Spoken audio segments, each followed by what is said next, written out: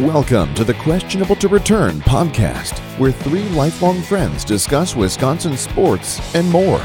Now, here's your hosts, Andy, Mike, and Pete. Hey, everybody, and welcome back to another episode of the Questionable to Return podcast. As always, I'm Andy, here with my friends Mike. Hi, everybody. And Pete. Hey. Hey, it's middle week. How's everybody doing? Pretty good. Good. It's snowing again. Fantastic. So I was lucky enough, we didn't mention this last week, and as I was watching the snow pile up after the podcast, I was just admiring how nice the Christmas lights looked with a layer of snow. And I was wondering if you guys had a chance to decorate your guys' houses. I'm going to say a hard no. Are you planning on doing any? I still have a skeleton up and corn husks, so I'm not giving up on November yet. Not yet, no. You could just I put have a zero Santa So hat. it's like the nightmare. What was that Tim Burton? Nightmare Before Christmas. Is that the theme you're going to go with? Yeah, for pretty Christmas much. this I was going to year? put a Christmas hat on the skeleton. Yeah, there that's you what go. I told the kids. Done. But yeah, we still have a purple light on our tree. So Sounds good. And it's been on for like months. Not for Vikings, but for Halloween. It better not And be then for Vikings. my wife wanted to go. I'll kick that thing down. Right. My wife wanted to go get our tree on Sunday, but I suggested we don't so I could watch football all day. Ooh. So hopefully she doesn't listen, because I was talked into starting a new family tradition where we go to a tree farm and I physically cut down a real tree. So I was hard. Why would you do that? And I was hard. In our town, we have I know. like a shop full of nice trees, like Christmas Story. Like you just go pick your tree. I know. I suggested that, and it was a no-go. That's where we've been going the last 4 years. So I was hard against any real tree just because we travel and do a lot of things, and I just feel like a real tree is something I'd forget to water, and the family would forget to water, and then before you know it, my house is on fire.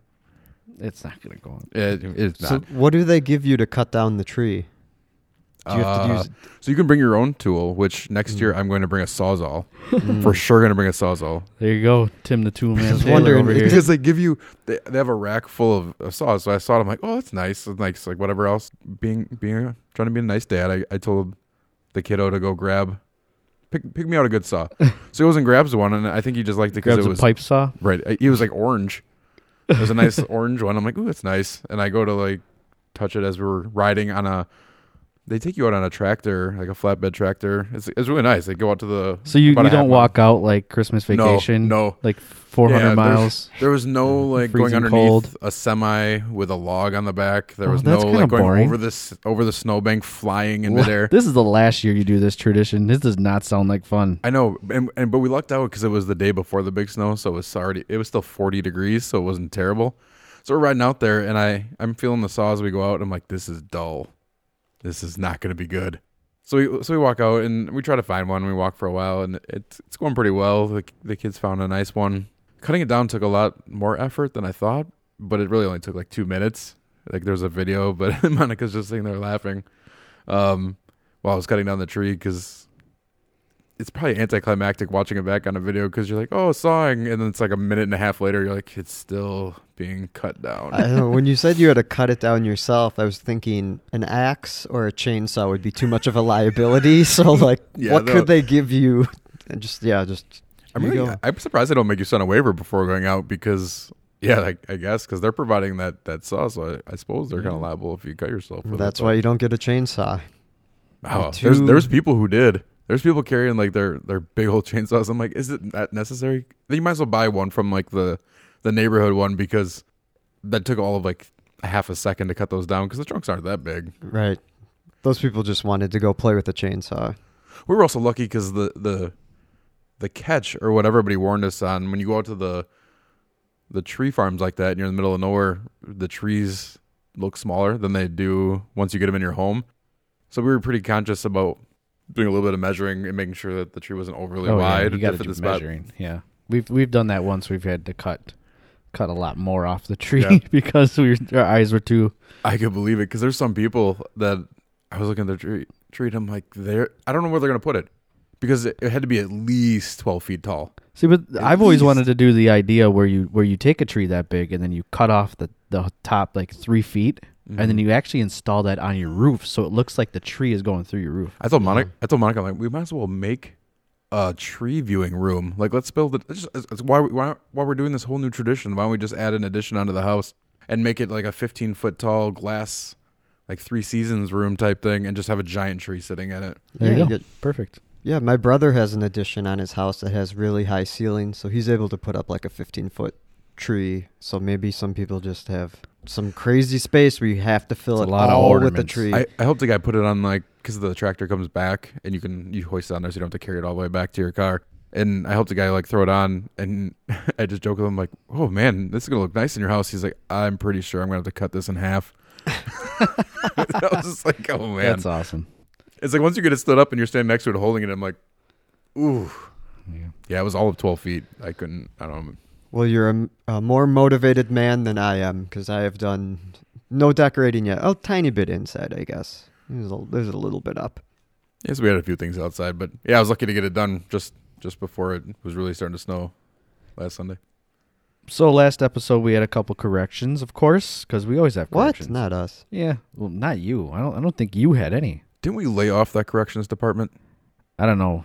I'm just laying into you, I think, this week. So a correction of a correction. Vin Baker played in 1993 to 1998. We were really unsure when Vin Baker played. Guessing, I think we did say mid-90s. So I loved Vin Baker, and I thought he was on the Bucks team a lot longer than 5 years. It felt like that, yeah. Yeah. I mean, he's been a coach for a very long time, actually. It's amazing how childhood years feel like forever. Yeah. Definitely. And it's not. Nope. Andy, you mentioned the Gophers having Lawrence Maroney and Marion Barber. That was the year before the 2005 Axe game. Yes. Minnesota had Gary Russell, of course. We all know him. Gary Russell. The running back. He is famous. He scored a touchdown for the Steelers in one of their Super Bowls. Oh. Yeah. Did not know that. Your mind is great, Mike. Yeah. He had a big season. He had like 18 touchdowns that year with Lawrence Maroney. Minnesota used to be running back you. Do you just read a sports almanac to go to bed? I don't really do anything else besides read sports. Name a TV show, and I've never seen it, or I'm 10 seasons behind. Fair enough. Andy, you spelt over Overeer the first time, and then you actually corrected yourself and spelled I did it, and I knew I spelt it wrong the first time, which is why I quickly spelled it again afterwards. But I just want to say, past me. Whoa! I just want to say though, what if you're gonna call me out on that, I really got to call you out then on your like stumble and bumble of butchering of Christmas. Christmas. That was just as bad. I can't say Christmas. Yeah, I have troubles with some words. I like to mumble.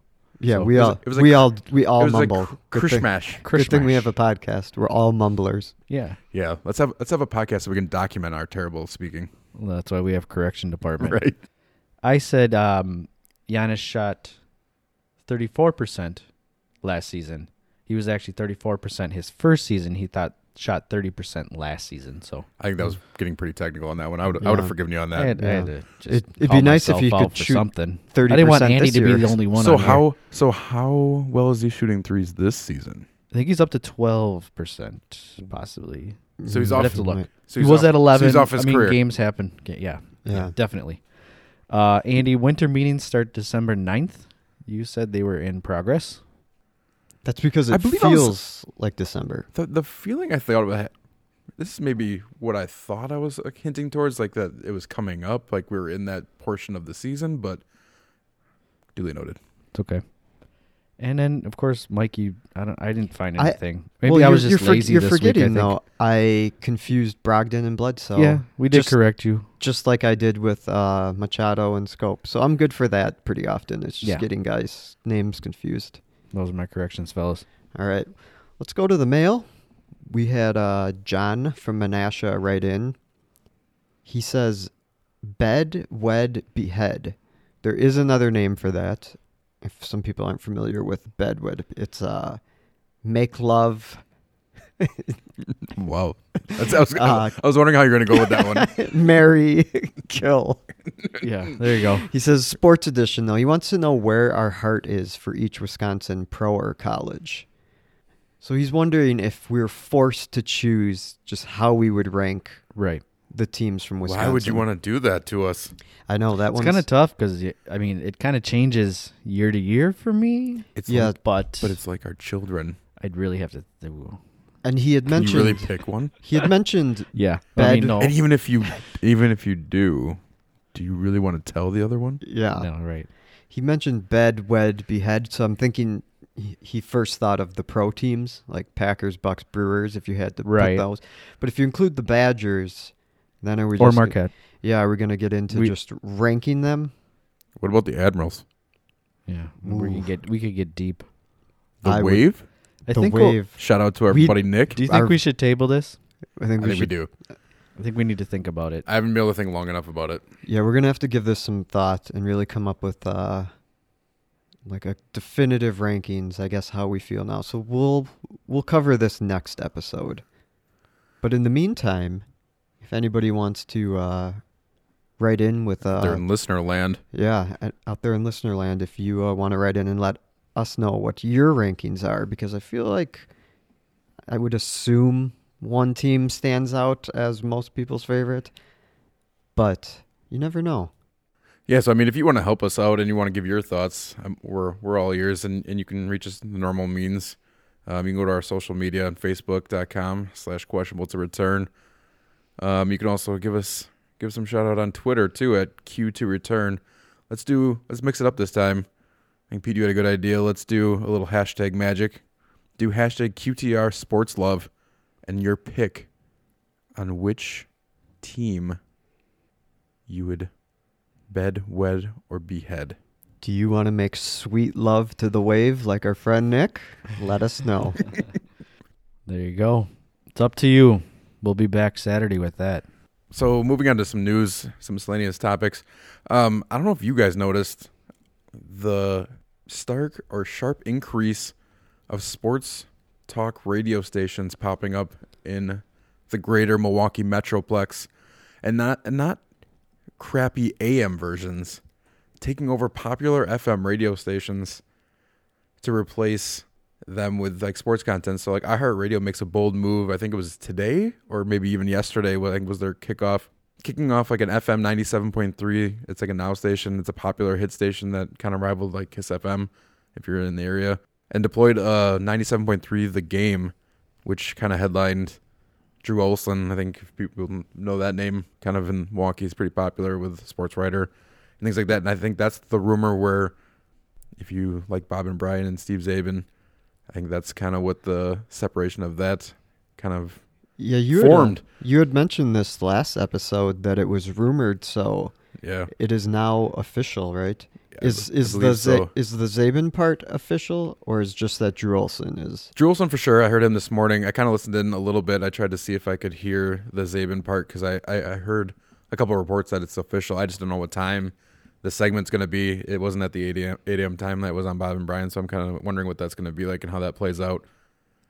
Yeah, But then 94.5 was a country station for a while. They moved over to a different station, but that's where ESPN. So now ESPN Radio is on AM at 540 and 94.5. I thought was kind of interesting. Yeah. Do you think any of this has to do with the fact that there's a lot of buzz around Milwaukee sports right now? I mean, be. the Brewers just went to the NLCS, and Yelich was MVP. Now they're talking Giannis for MVP. The Bucks have a new arena. Ton of buzz around them. It is kind of interesting that, like, Milwaukee sports it's booming. This has never happened in our lives. Yeah, 105.7's been around for a while on FM, and I think Didn't they change to the fan? When was that? yeah, When did that happen? 105.7. Yeah, 12:50 a.m. They switched to the fan 105.7, I believe. So they've been around for a while. Those guys kind of have been driving me nuts lately, except for Chuck and You got Goonies on the mind. on you guys. It's my favorite movie ever. Yeah, Pete's got a Goonies tattoo, so I'm sometimes doing- he just slips into Goonies talk. I just did the truffle shuffle. So if you're not gonna do a singing part, can you do like the Cyndi Lauper? I don't know. Chunk and Sloth in the morning. Yeah, there we go. So Chuck and Winkler in the morning. I do like those guys still. Yeah. But like I them. actually was listening to 97.3 on the way home, and they actually it was called The Crossover. Right. And it had Ted Davis, Needles, and Mitch Nellis. And I really do like those guys. And Would love Ted Davis, and Ted Davis is pretty great. awesome. He's pretty funny. I guess the only problem with those shows is like they talked about Robin Lopez being Sideshow Bob, and they talked about Coolip and whipped cream. And are they listening to our podcast? I know. We should. Like, come on. We really need to get the copyright disclaimer out on these. Seriously, I could not believe it. On my ride home, they mentioned stuff that we already talked about. Or at least give us a shout out. Yeah. So, but that's all I heard on the way home. I didn't hear any sports. I just think heard a they're bunch of secretly randomness that Ted Davis was talking. Ted Davis is great. Yeah. So I'm kind of excited for fresh voices on the radio. Yeah, I love how passionate Ted Davis is. He gets so upset over like the littlest things during Bucks games. Yeah, so I think it is kind of a part of like where I think Milwaukee's coming more of a tech destination and a kind of a melting pot from the Midwest as a destination. Foxconn is obviously coming here and some of that expansion. So I think it only makes sense, like you mentioned, the Bucks new arena and that kind of new investment by outside folks. I think it all makes sense that we become have a little bit bigger sports presence. So I enjoy it. More sports. I like it.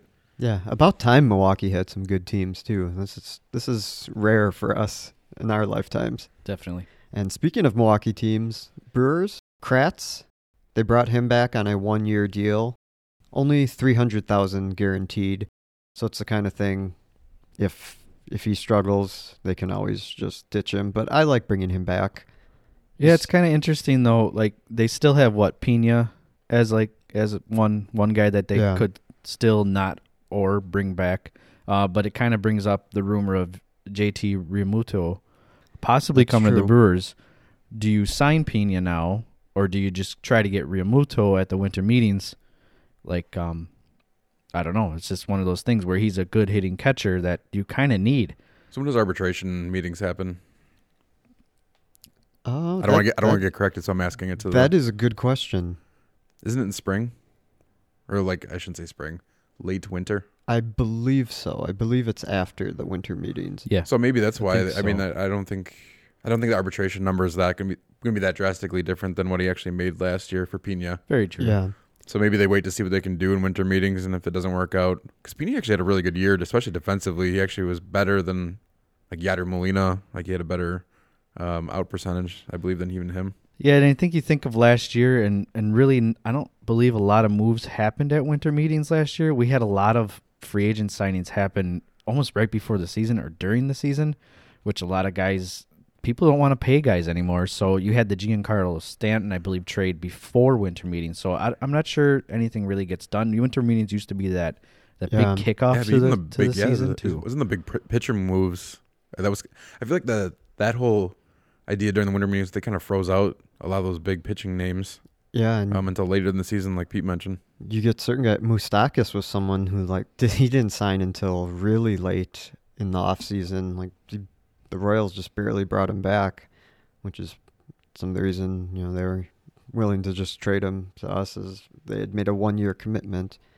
And Kratz is interesting. He only hit 236 in the regular season, but he hit 292 in the postseason. He seemed to kind of get a little shot of life, getting his. Was that his first postseason taste ever? I believe so. Yeah, I believe so. Yep. So, yeah, I guess it doesn't hurt to have, multiple catching options as of now, because worst case is if we do cut him, we're not out much. I think he was a good shot of energy to the team, and I like having some veteran leadership in the locker room. So, especially the way he handled the pitching staff. So it's almost like another coach out there. Yeah, and the Brewers, they still have 12 players that are arbitration eligible, which is a lot. Perez, Pena, Saladino, Santana, Scope, not Machado, Shaw, Cedeno, Davies, Guerra, Jennings, Knebel, and Nelson. Do any of those guys jump out at you as being really important to bring back? Maybe even offer them a deal instead of arbitration? I would think even with Nelson's injury, I think you have to give him a deal. That's one guy that you've seen it before. I really want him back. Knebel, maybe you give him a deal. Really? He looked really good at the end of the season. Yeah, relief he was the pitchers, best reliever. You never know. At the end of the season, so that's kind of tough there. I don't know. Shaw, maybe. Yeah, There's a couple guys in there that might be traded, like a Santana. Yeah. I like Perez as like our super utility guy. Oh yeah, I love Perez. Yeah, Perez Paris, Santana, Shaw, Knebel, Nelson, maybe. I think those would be the guys you might offer something. Yeah, I think Santana and Davies might get something. I think they're gonna be, Yeah, or they're Davies, gonna be, they're definitely gonna be part of trade rumors. Well, yeah, there's already been talk that the Brewers might be interested in Noah Syndergaard or Madison Bumgarner, and the Brewers package could include Santana, Woodruff, Davies, and possibly more. That doesn't seem like all that much to give up. Don't you think they would also have to throw in like Keston Hiura, the top prospect, or Yeah, for me, anything that involves Keston Hiura, I don't want it to happen because I the don't Brewers really need that second baseman, hitting second baseman, and Yeah. that's something that could help them even next season. Hiura might be on this club next season, so I don't want Shoop will be fine if they can sign him, which I honestly don't think he's coming back. That's just my opinion, but I really do feel like they need to not include Keston in any of these trades, which is something that, you know, he's made great trades in the past and not included some big top prospects. Yeah. So I think it's something that he can do if you wanted to make a trade. So I haven't seen the Madison Bumgarner rumor. I heard about it, but I didn't see any of the details. But I do know like the Syndergaard one, the rumors has been like the rumor. So if you can sneak out and get Noah Syndergaard for Santana and Woodruff, or a Santana and Davies and maybe somebody else, and it's not the top prospect, I'd jump on that all day. Right, yeah, you're kind of loaded in the outfield with Broxton and Hart, and you kind of have these guys that can help you if Braun needs a break here and there. You have Yelich for a lot of years. You have Kane for a couple of years, so you're fine in the outfield where you have like a log jam there where Santana is expendable. He spent some time down in AAA, so yeah, I would give up Santana and Woodruff. Woodruff, I would probably give up too for. I mean, Syndergaard's a hell of a pitcher. How old is Syndergaard? I think he's 25. So I mean, going on maybe 26. He still has a few years of arbitration left because the other guy they were talking about trading was DeGrom, but he's about 29 or 30. Yeah, he's a little and I think older. he's only got 1 year of arbitration left. Yeah. So That's a key thing for the Brewers is getting guys in arbitration because it's easier to control them. Right. So that's something that helps them Right, in their which- run right now. which is something the Brewers always have to keep an eye on, not having unlimited resources. You can't be paying Pablo Sandoval $20 million to not be on your team, or Hanley Ramirez. But congrats, Red Sox, you did it. You won the World Series. right. Before we moved on, one of the things I want to touch on was like the Travis Shaw piece. I think he's the one that actually is on pace or scheduled to make probably the most like pay increase. Like he's gonna get. I think he made what $500,000 this past year, and I think his arbitration number is going to be around $5.5 million. Yeah, which would make sense. He's had back-to-back 30 home run seasons. So, yeah, he definitely jumps out as the guy probably most deserving of a raise. I think he's worth it. I mean, his utility. Yeah, he's turned into almost that Perez super utility now for some reason. He showed he first, played second, and anywhere. third base now. So let's move on to talk a little bit about the NBA. Pete, what do you got for us for there? So the NBA power rankings were back out early in the week, I believe. And the Bucks were 2 via NBA.com. Interesting thing is the Raptors are 1 and the Warriors are 3. We play the Warriors next Friday and the Raptors next Sunday, which should be pretty fun games, especially with the Warriors. They're kind of still in limbo. What's going on there? Yeah. The Draymond Green Durant thing hasn't completely gone away. Curry maybe just came back, I believe. Yeah, he's back. I'd have to check on that. I haven't. Yeah, he's back. Okay. So yeah, that'll be interesting. But the Bucks did play 2 games this week. They lost against the Hornets at the Hornets. So another tough game against the Hornets. They fought back from 25 down in the third quarter, but came up short. They lost 110 to 107. Quick start was squandered early by sloppy play on defense for Giannis, forcing into triple teams. Connaughton and DiVincenzo brought the energy, hit some big shots late to get it back to like a one-shot game. But flurry of shots at the end of the game. Middleton was really off that game. He had some wide open threes. Middleton had, I believe, 13 misses in a row. Yeah, that was brutal. With that said, though, when the Bucks were down 3 at the end of the game and they had the ball, did you want Middleton to take that shot? Now, what happened tonight might change your answer from the other game, but in that situation, do you guys always want Middleton to be that guy? It's like with Ray Allen. I think I always want him to take that shot. I think he's your shooter. he just seems more likely to hit that shot. Other than you're not going to have Giannis shoot the three, and I don't know if I really want Bledsoe shooting sometimes. Yeah. Sometimes he's on, like that night he was on, but I don't know. I think I'm okay with Middleton fighting through.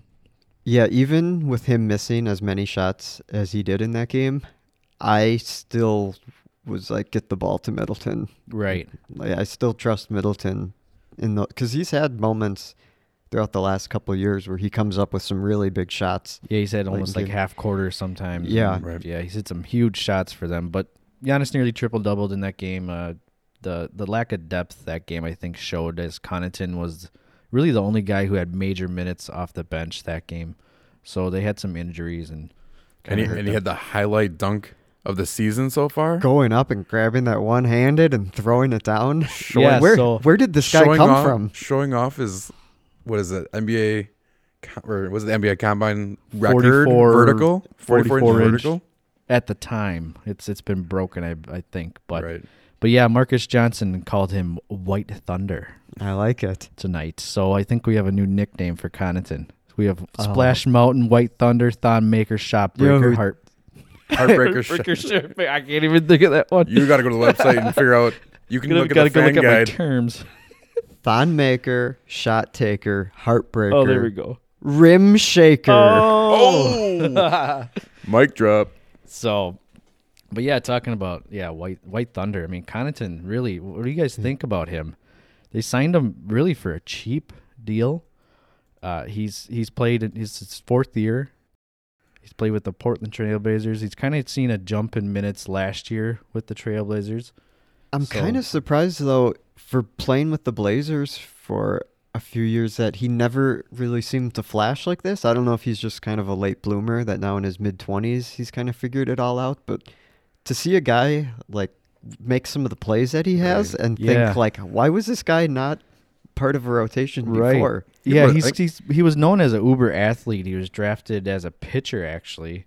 And he's like he's known as a real good golfer too, and he played quarterback in high school, so he's an extreme athlete. They were talking tonight about his dad gave him a weight vest, and he would just walk around and sleep in it and do everything in it, and he could dunk when he was like 8th grade or something.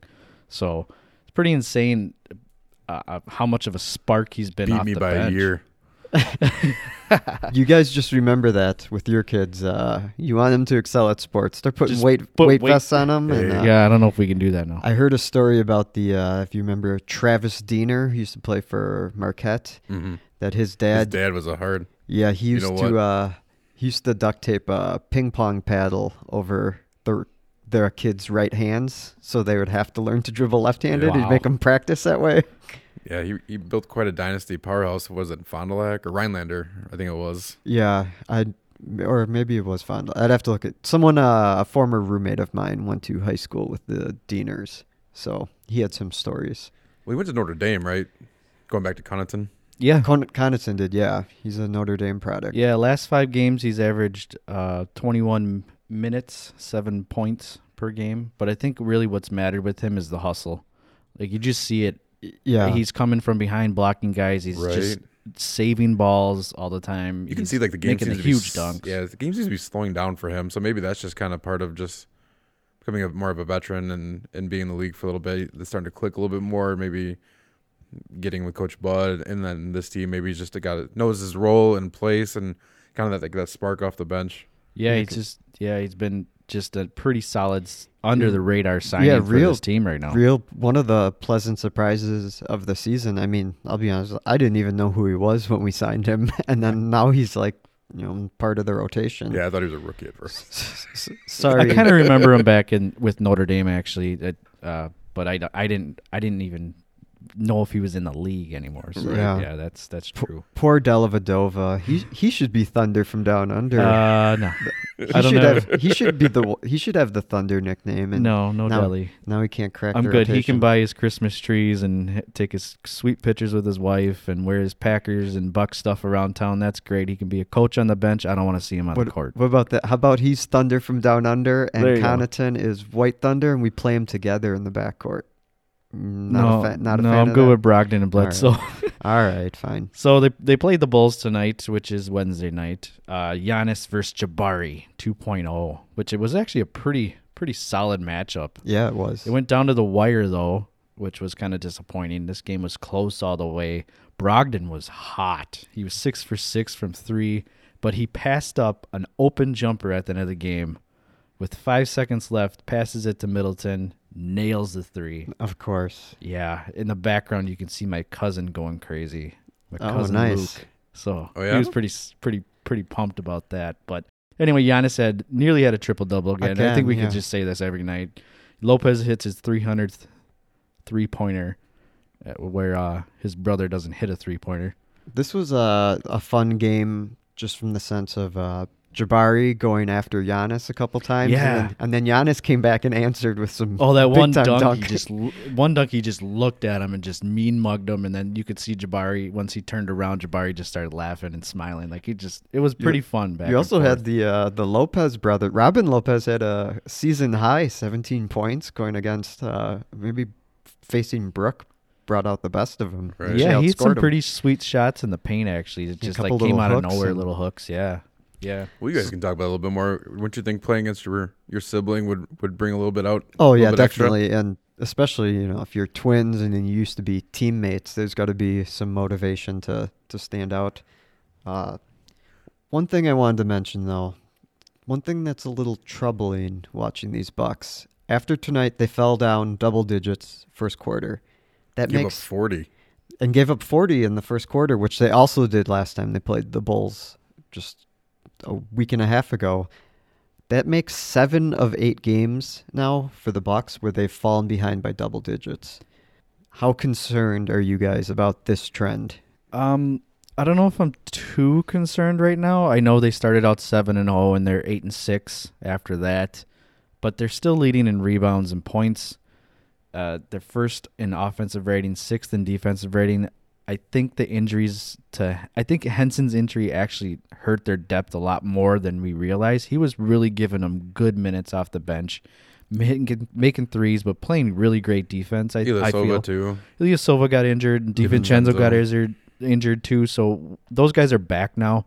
So I feel like once you hit the normal minutes of these guys, you don't see Deli and Brown in there as much. I feel like it'll regulate some more, but they do play a lot of good teams coming up. So I guess we'll see next week.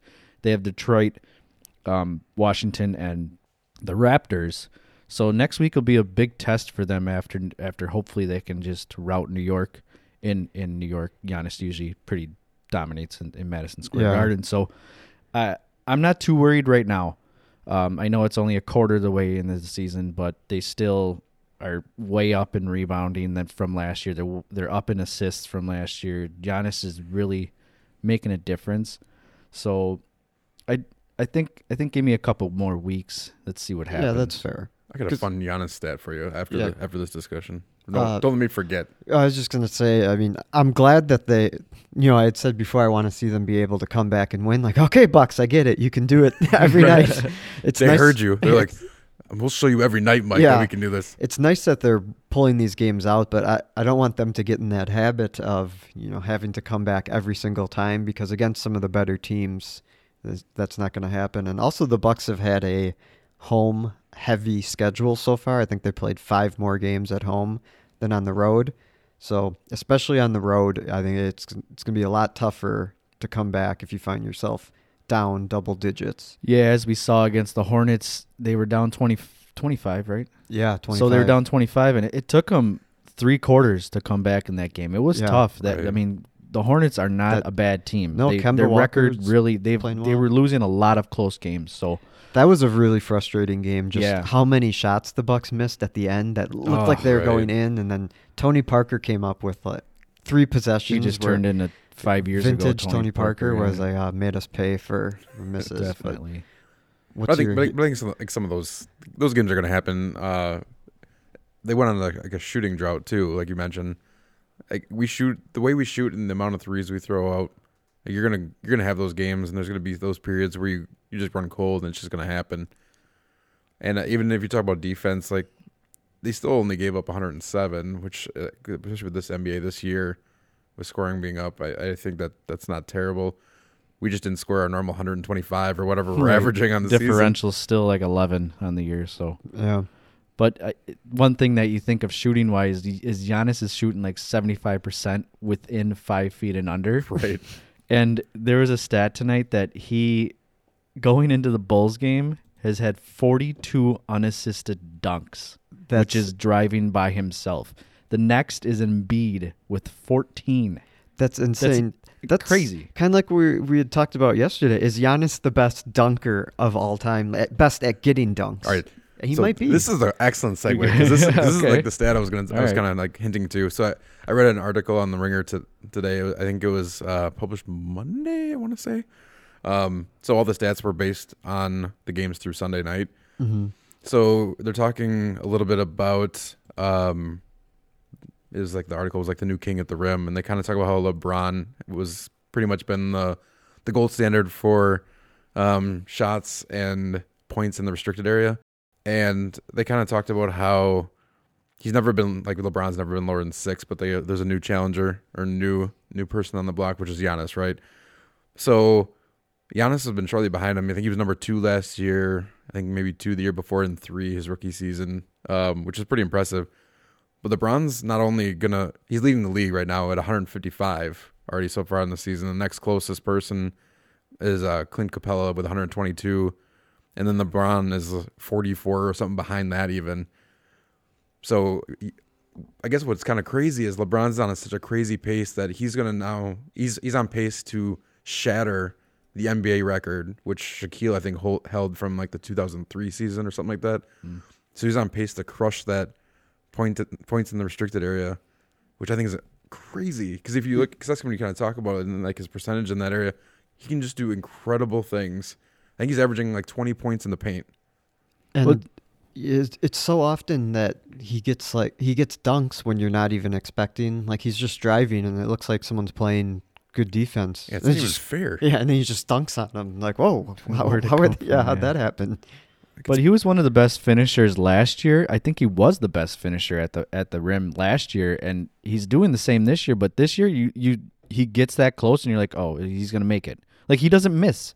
And it's amazing, yeah, like you said, how he just dunks over anybody. Yeah. Doesn't matter how tall you are, I'm going to dunk over you. He did it over Lopez a couple of times. Right, but you talk like, and you used to finishers like that, like the LeBrons of the world and things like that, before Shaquille, but let's say LeBron, he would be so aggressive to get to the rim, but he's still like, what, 6'7"-ish? 6'8", yeah. 6'8". So you still have a chance to go up and block that. I mean, you have Giannis who's coming in at like 7 feet. It's like, impossible. On a full run, he can like start at the 3-point line and on one dribble be at the hoop. Like, what do you do? Like anytime he's blocked, he's fouled. Right. Like there's nothing you can do. Like there's literally nothing. If he wants to get to the paint, there's literally nothing you can do. Either going to posterize you or you're going to follow him. Like, yeah, those are the only options. He's really getting a lot smarter at the hoop too, where he's not blowing through people. He's doing that Euro step, and now people know that he can do that Euro step. So you have to actually guard him. You can't just stand in front of him, and you can't guard him. You can't guard him 1-on-1.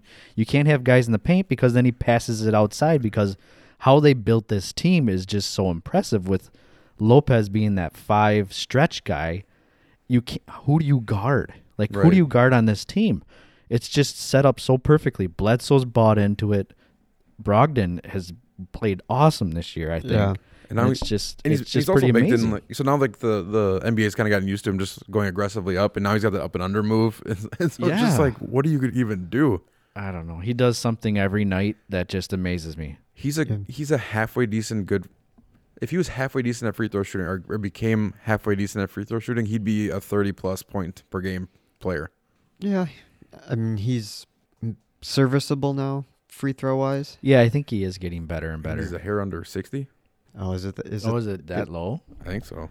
I know he shoots a lot. I know in the past. Maybe he's better now because I think he had a pretty good run over the last couple of weeks. I'm sure that'll be a correction at some point, unless somebody wants to look it up now to save me the embarrassment from next. I'll look it up. It looks like he's shooting 68.3% now. Oh man, his career-wise, he's 74.1. I know this year's been an outlier. Yeah, because in the past he had been kind of 75%. Yeah, which is 76, 77. So he is actually lower. Yeah, he is down this year, which bring that up because he's going. But he's getting an uptick in amounts. He's the amount he is shooting a night. So let's say he shores that up. Let's say come in January, Feb. I could see him going on some big runs come March, like where he gets up to that. I think he has a good March. Let's say late February, March. I wouldn't be surprised if he has like NBA Player of the Month and he's averaging over 30 points a game, 12 boards. And if he can get whatever. just some also 3-pointers to fall because he's shooting 12.5% now. If he's making a few more threes and a couple more free throws, he could easily be a 30-point per game guy. So moving on, let's talk a little bit about the NFL. I think a few weeks ago, the 25 finalists for the 2019 Hall of Fame were announced.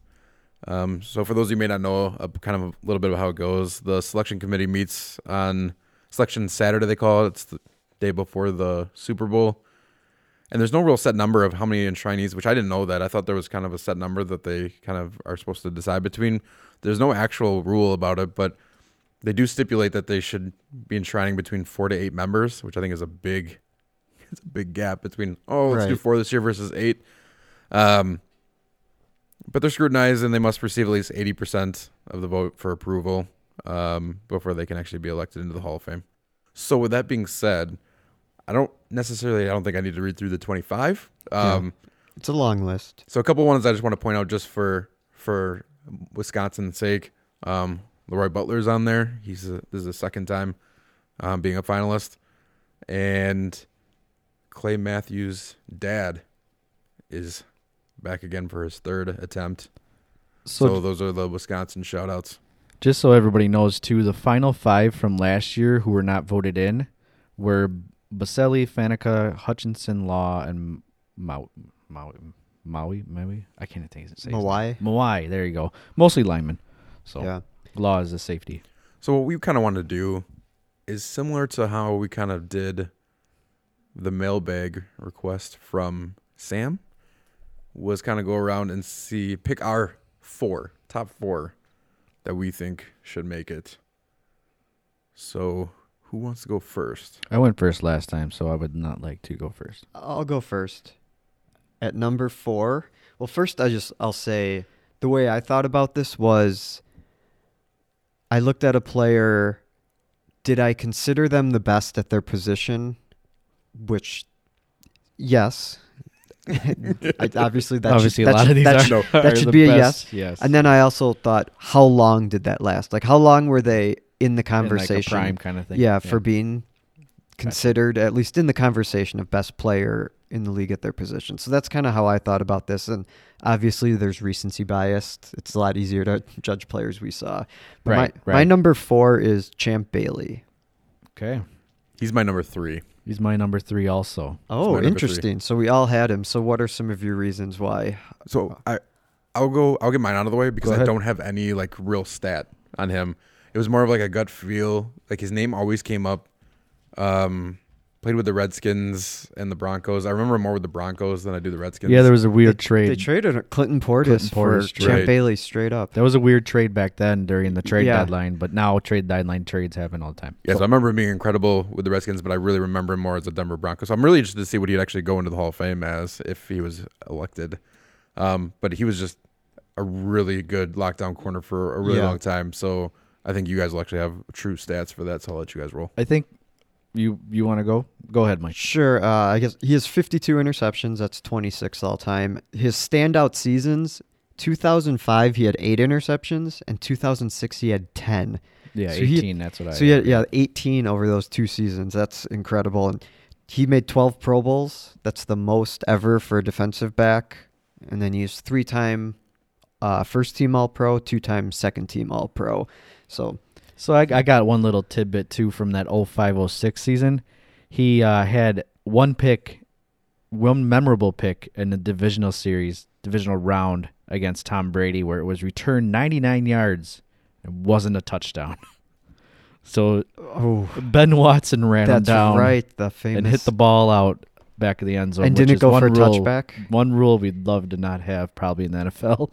But went for a touchback. 99-yard return, not touchdown. That's a famous hustle play of chasing him all the way down. Just to reiterate, I mean, he's man-to-man. Billy did play man-to-man. He was he could make up ground quickly if beaten and make plays across the field easily. Right. So I think he's easily a good vote. I think he's one of the first like big name shutdown corners that kind of revolutionized that aura of being that role in a cornerback position. Yeah. Yeah, he kind of took the torch from Sanders and Darrell Green, I would say. Yeah, those are good pulls. Yes, Sanders and Green, and then kind of the next generation, he seemed to be the headline shutdown corner. I think they were all teammates with the Redskins, if I remember right. Ooh, Green. We'll have to check that out. I think Darrell Green did play till he was 40. So I wanna say Sanders Green played was a while there. too. I thought Darrell Green was there till what, 2000? Oh, he He played till was he was like Champ 40. Bailey was 99 to 2003 with the Redskins. Right. So I think Champ Bailey. So or that not would Champ be Bailey, I think February. Darrell Green was there till 2000. Yeah. So they would have We'll overlapped. have to check for on a year. Sanders though. We'll Anyway, look into that. All right, so next up, that was my number 4, but you guys had number 3. So who's your number 4? all right, I'll go. My number 4 is, it might be a wild card for all you guys, but I have Zach Thomas. Oh, I have him interesting. as my number 4 as well. You gotta be kidding Oh, you two always think So- alike on so- these things. So my interesting thing with number 4 is I at first I kind of wanted to do Jimmy Johnson, Yeah. and then the more I thought about it as a Packer fan, I couldn't do it. right. Oh, right. Did not I do it. gotcha. Good call. And not only that, I was just like, it was more of a, again, recency bias. He wasn't in the league very long. He didn't do all that well in Miami, and he wasn't in Dallas for very long. He had the 2 Super Bowls that I remember. So it's more like I felt like he was a really good coach for a really long time, but his career wasn't that long. Yeah. So I think Tom Flores is actually a better coach if you want to induct a coach. And then Mike Shanahan should go, I think, before him. Yeah, Jimmy Johnson might be more famous than he is actually accomplished as a coach, and I think he's a really good coach. I think yeah. he's a fantastic coach. I think he's really good. What he did with Miami and coming right into the NFL and turning around a kind of a down in the dumps Cowboys franchise, Right. back to prominence. But again, Packer fan, can't vote for him. I also agree with Zach Thomas to go. Okay, so there's only 29 linebackers in Canton, and only one had more tackles than Zach Thomas. Can you guys guess? I already have that stat. So Well, can you guess, Mike?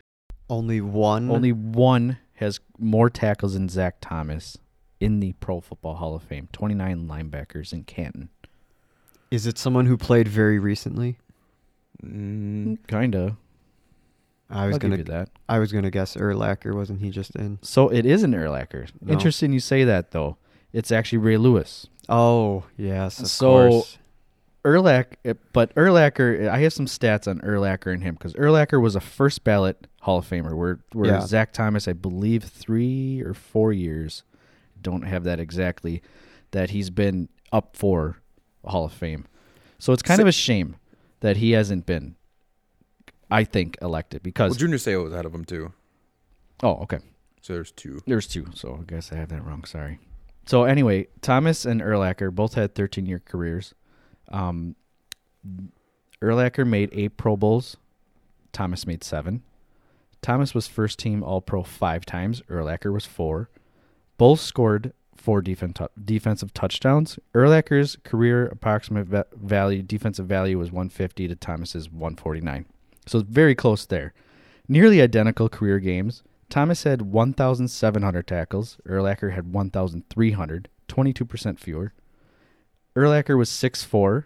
Thomas was 5'10". Mm-hmm. The guy has been forever fighting for respect, and Right. now he is actually still fighting. He's played 12 seasons with the Dolphins. Rudy. I mean, and 20 and a half sacks, 16 forced fumbles. I mean, I can go on and on. I really believe Zach Thomas. I root for the little guy, and it's something that I think he should be in. So those that's are kind of my interesting stat. stats. How So similar Urlacher is a first ballot guy, but Thomas isn't, and Thomas is arguably better than him, I would think. So here's my to pile on to Pete's arguments. So my thought was like he's NFL's like real life Fred Flintstone. Like he looks like Fred Flintstone. Yeah. Like he has no neck. Yeah. And he's like he's a short guy. And by most scouts, they said he was too short to play in the NFL. He would never Yeah. make it and things like that. Jimmy Johnson actually picked him in the 96 draft, like in the 5th round. But Jimmy Johnson didn't have a whole lot of faith in him that he actually signed Jack Del Rio that season to kind of play for him, and he was such a standout in camp that they outright waived Jack Del Rio, and he became the starter as a rookie.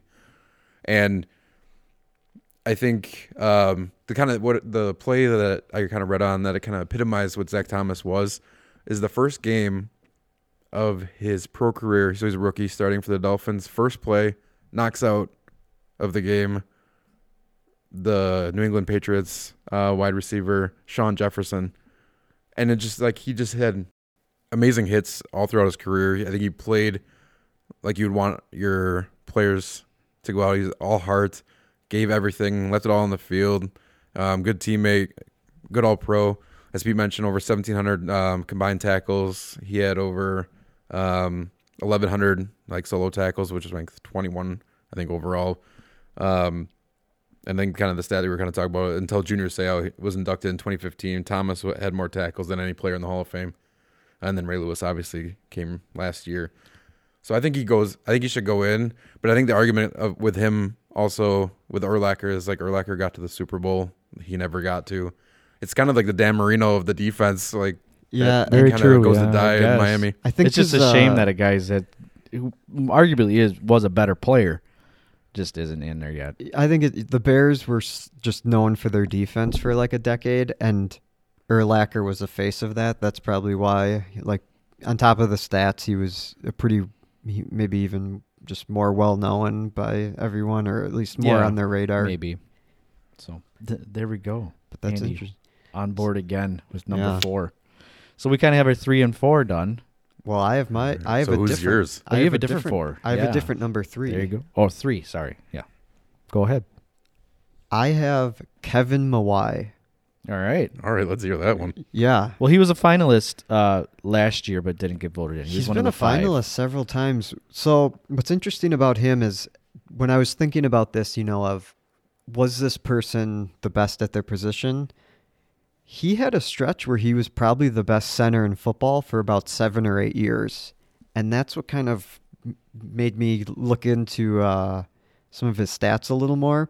He started out with Seattle as a guard, and then they moved him to center, and he left, signed with the Jets, and then his career took off with the Jets. He made 8 Pro Bowls, 7-time first-team All-Pro. 7 years in a row, he was the first-team All-Pro center.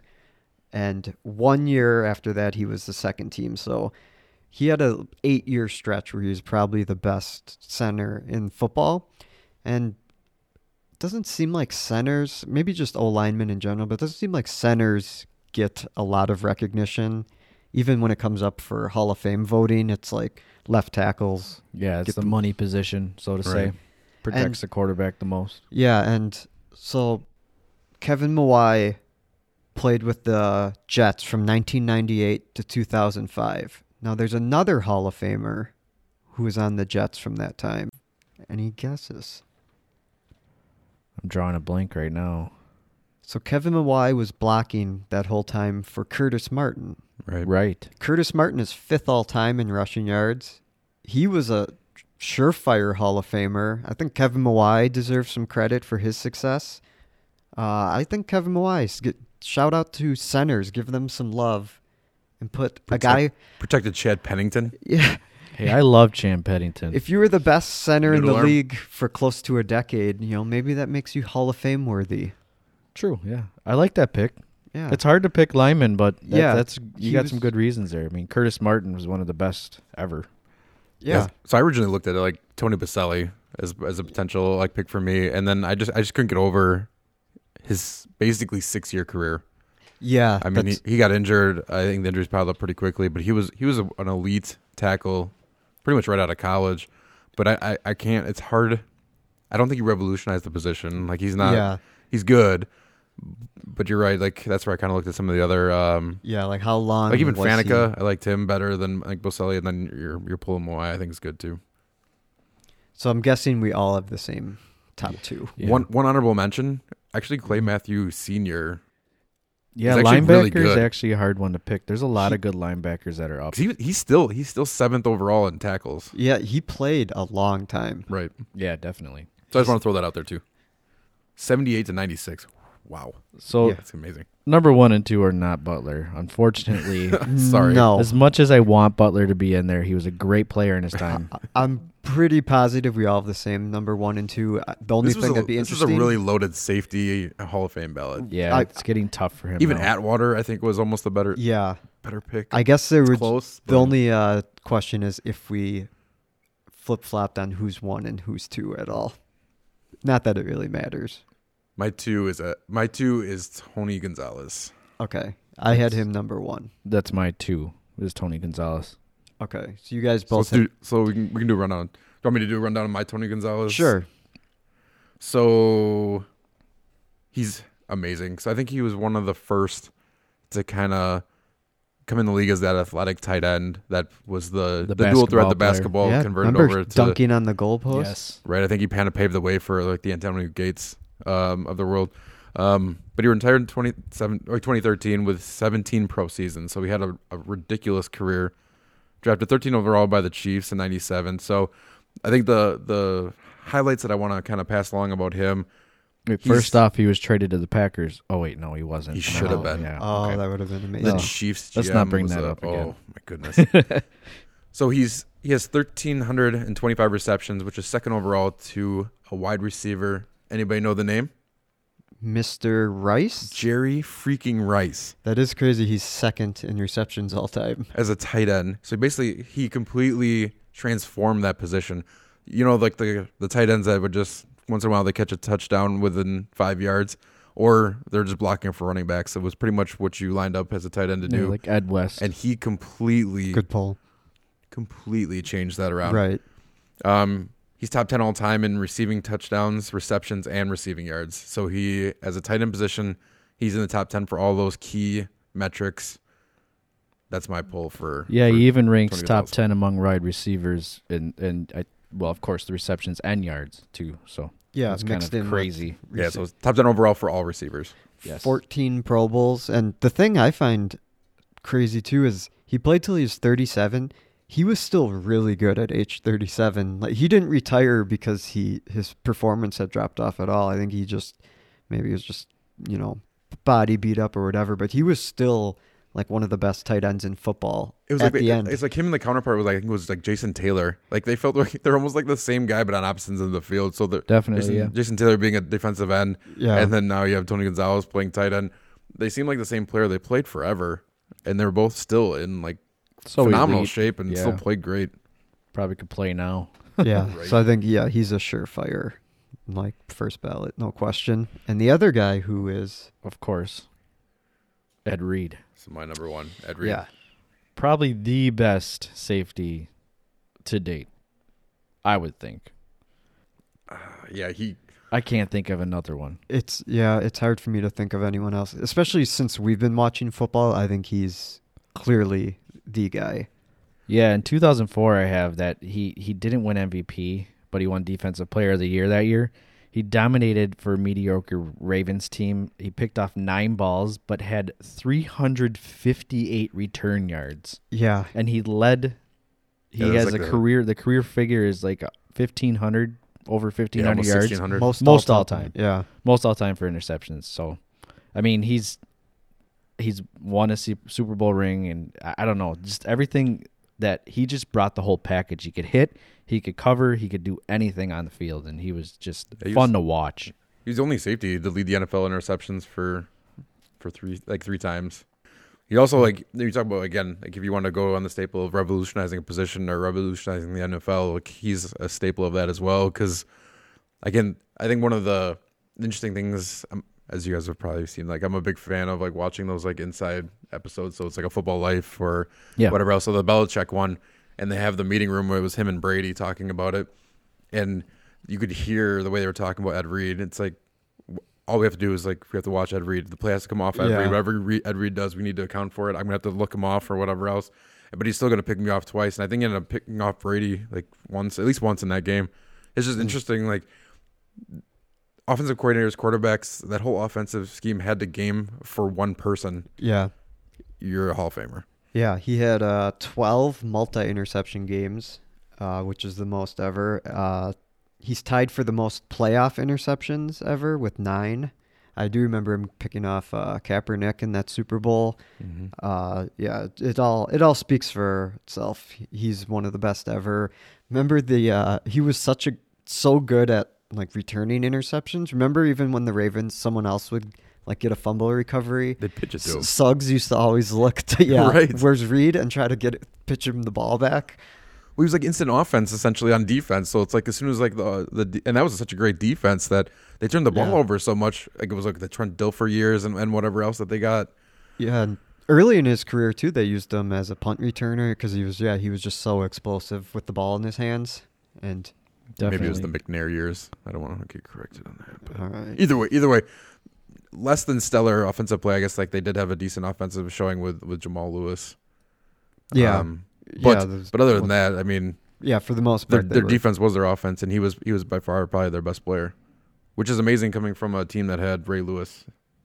Yeah, man. I wish I had both those players on my team forever. Oh. Keep those guys in the prime forever. Yeah, right. Definitely. So, but yeah, looking towards like next year, I think Troy Polamalu is one that's going to pop up in the Hall of Fame, probably a first ballot guy. I still don't think Troy was better than Ed Reed. No, I prefer Ed Reed So for sure. I don't think anybody's beat. Collins might have beat him if he would have stayed healthy.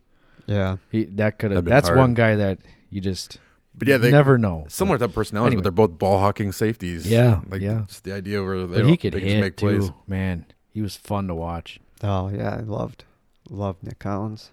Good And picks, Ed guys. Reed. Yeah, good stuff. So some of the other ones, I'd like to hear what you guys have to say. So definitely reach out to us. Same thing as before. Reach out to our social media, facebook.com/questionable to return, and our Twitter, Q2 return. Let us know what you think the top 4 Hall of Famers Yeah. should be. Who did we leave out? I want to hear some arguments for. Tell us few why other guys. Butler deserves to be an over Ed Reed. Yeah, I wanted to be a homer, but I couldn't do it.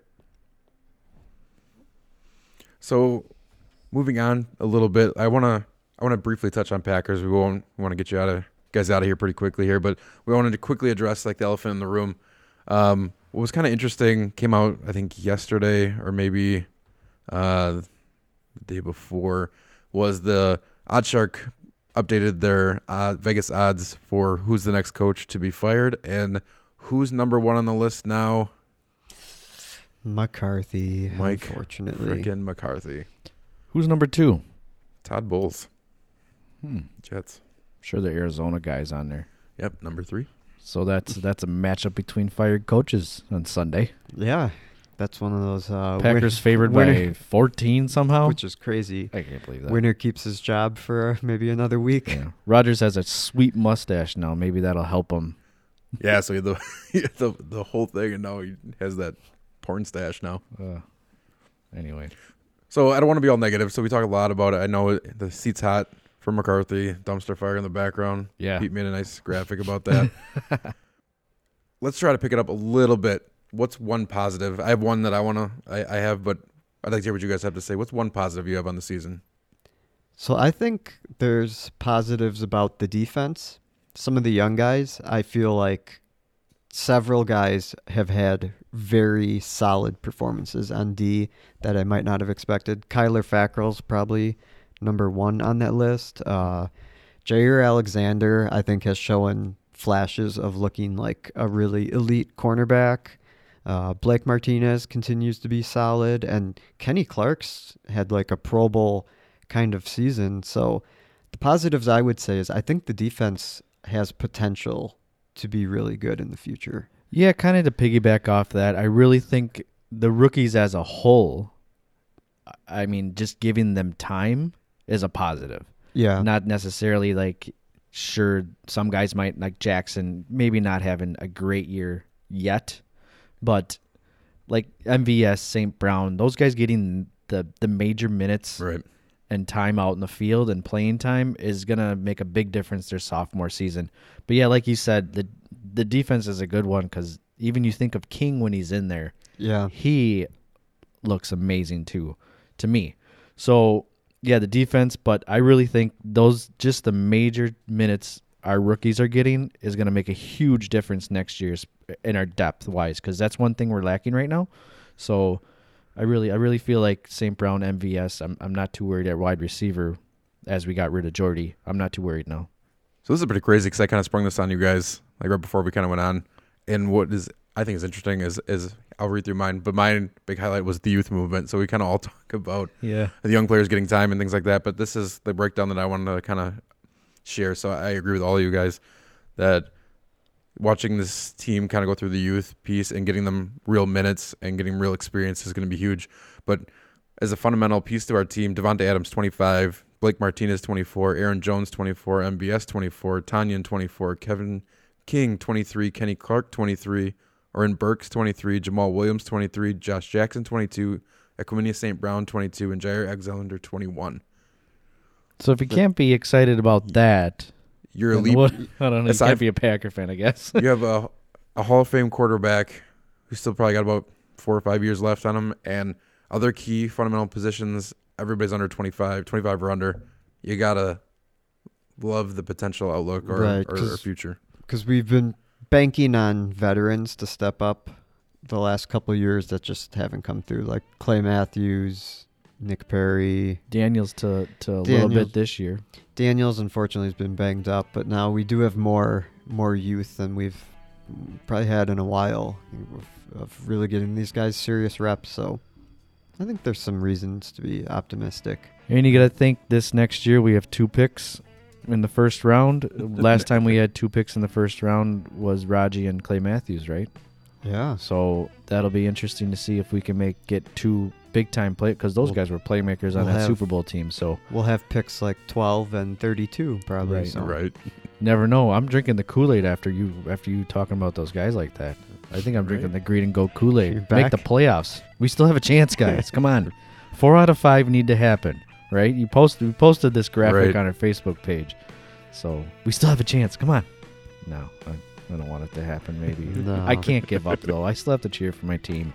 I can't fully give in like Mike has to losing. I still don't like it. We'll talk about this on Saturday. I'll convince you to just be a miserable cynic like me. There we go. We'll tease that. So as our preview for the Sunday game, we'll talk a little bit more about that playoff picture that kind of Pete mentioned. Just in closing, get you guys out of here. We want to make sure you contribute. So tell us who we thought or who you guys think should be in the Hall of Fame and who we missed. Also, make sure you contribute to which one of the Wisconsin teams steal your heart, one night stand, and which one you don't really want to talk about. Mm-hmm. But other than that, keep the questions, mailbags coming. We appreciate the input. We love giving you guys a chance to get on the air with us. So you can do that by reaching out on our mailbag and our website, questionabletoreturn.com/mailbag. You can hit us up on the social media platforms, facebook.com/questionabletoreturn, Q2Return on Twitter.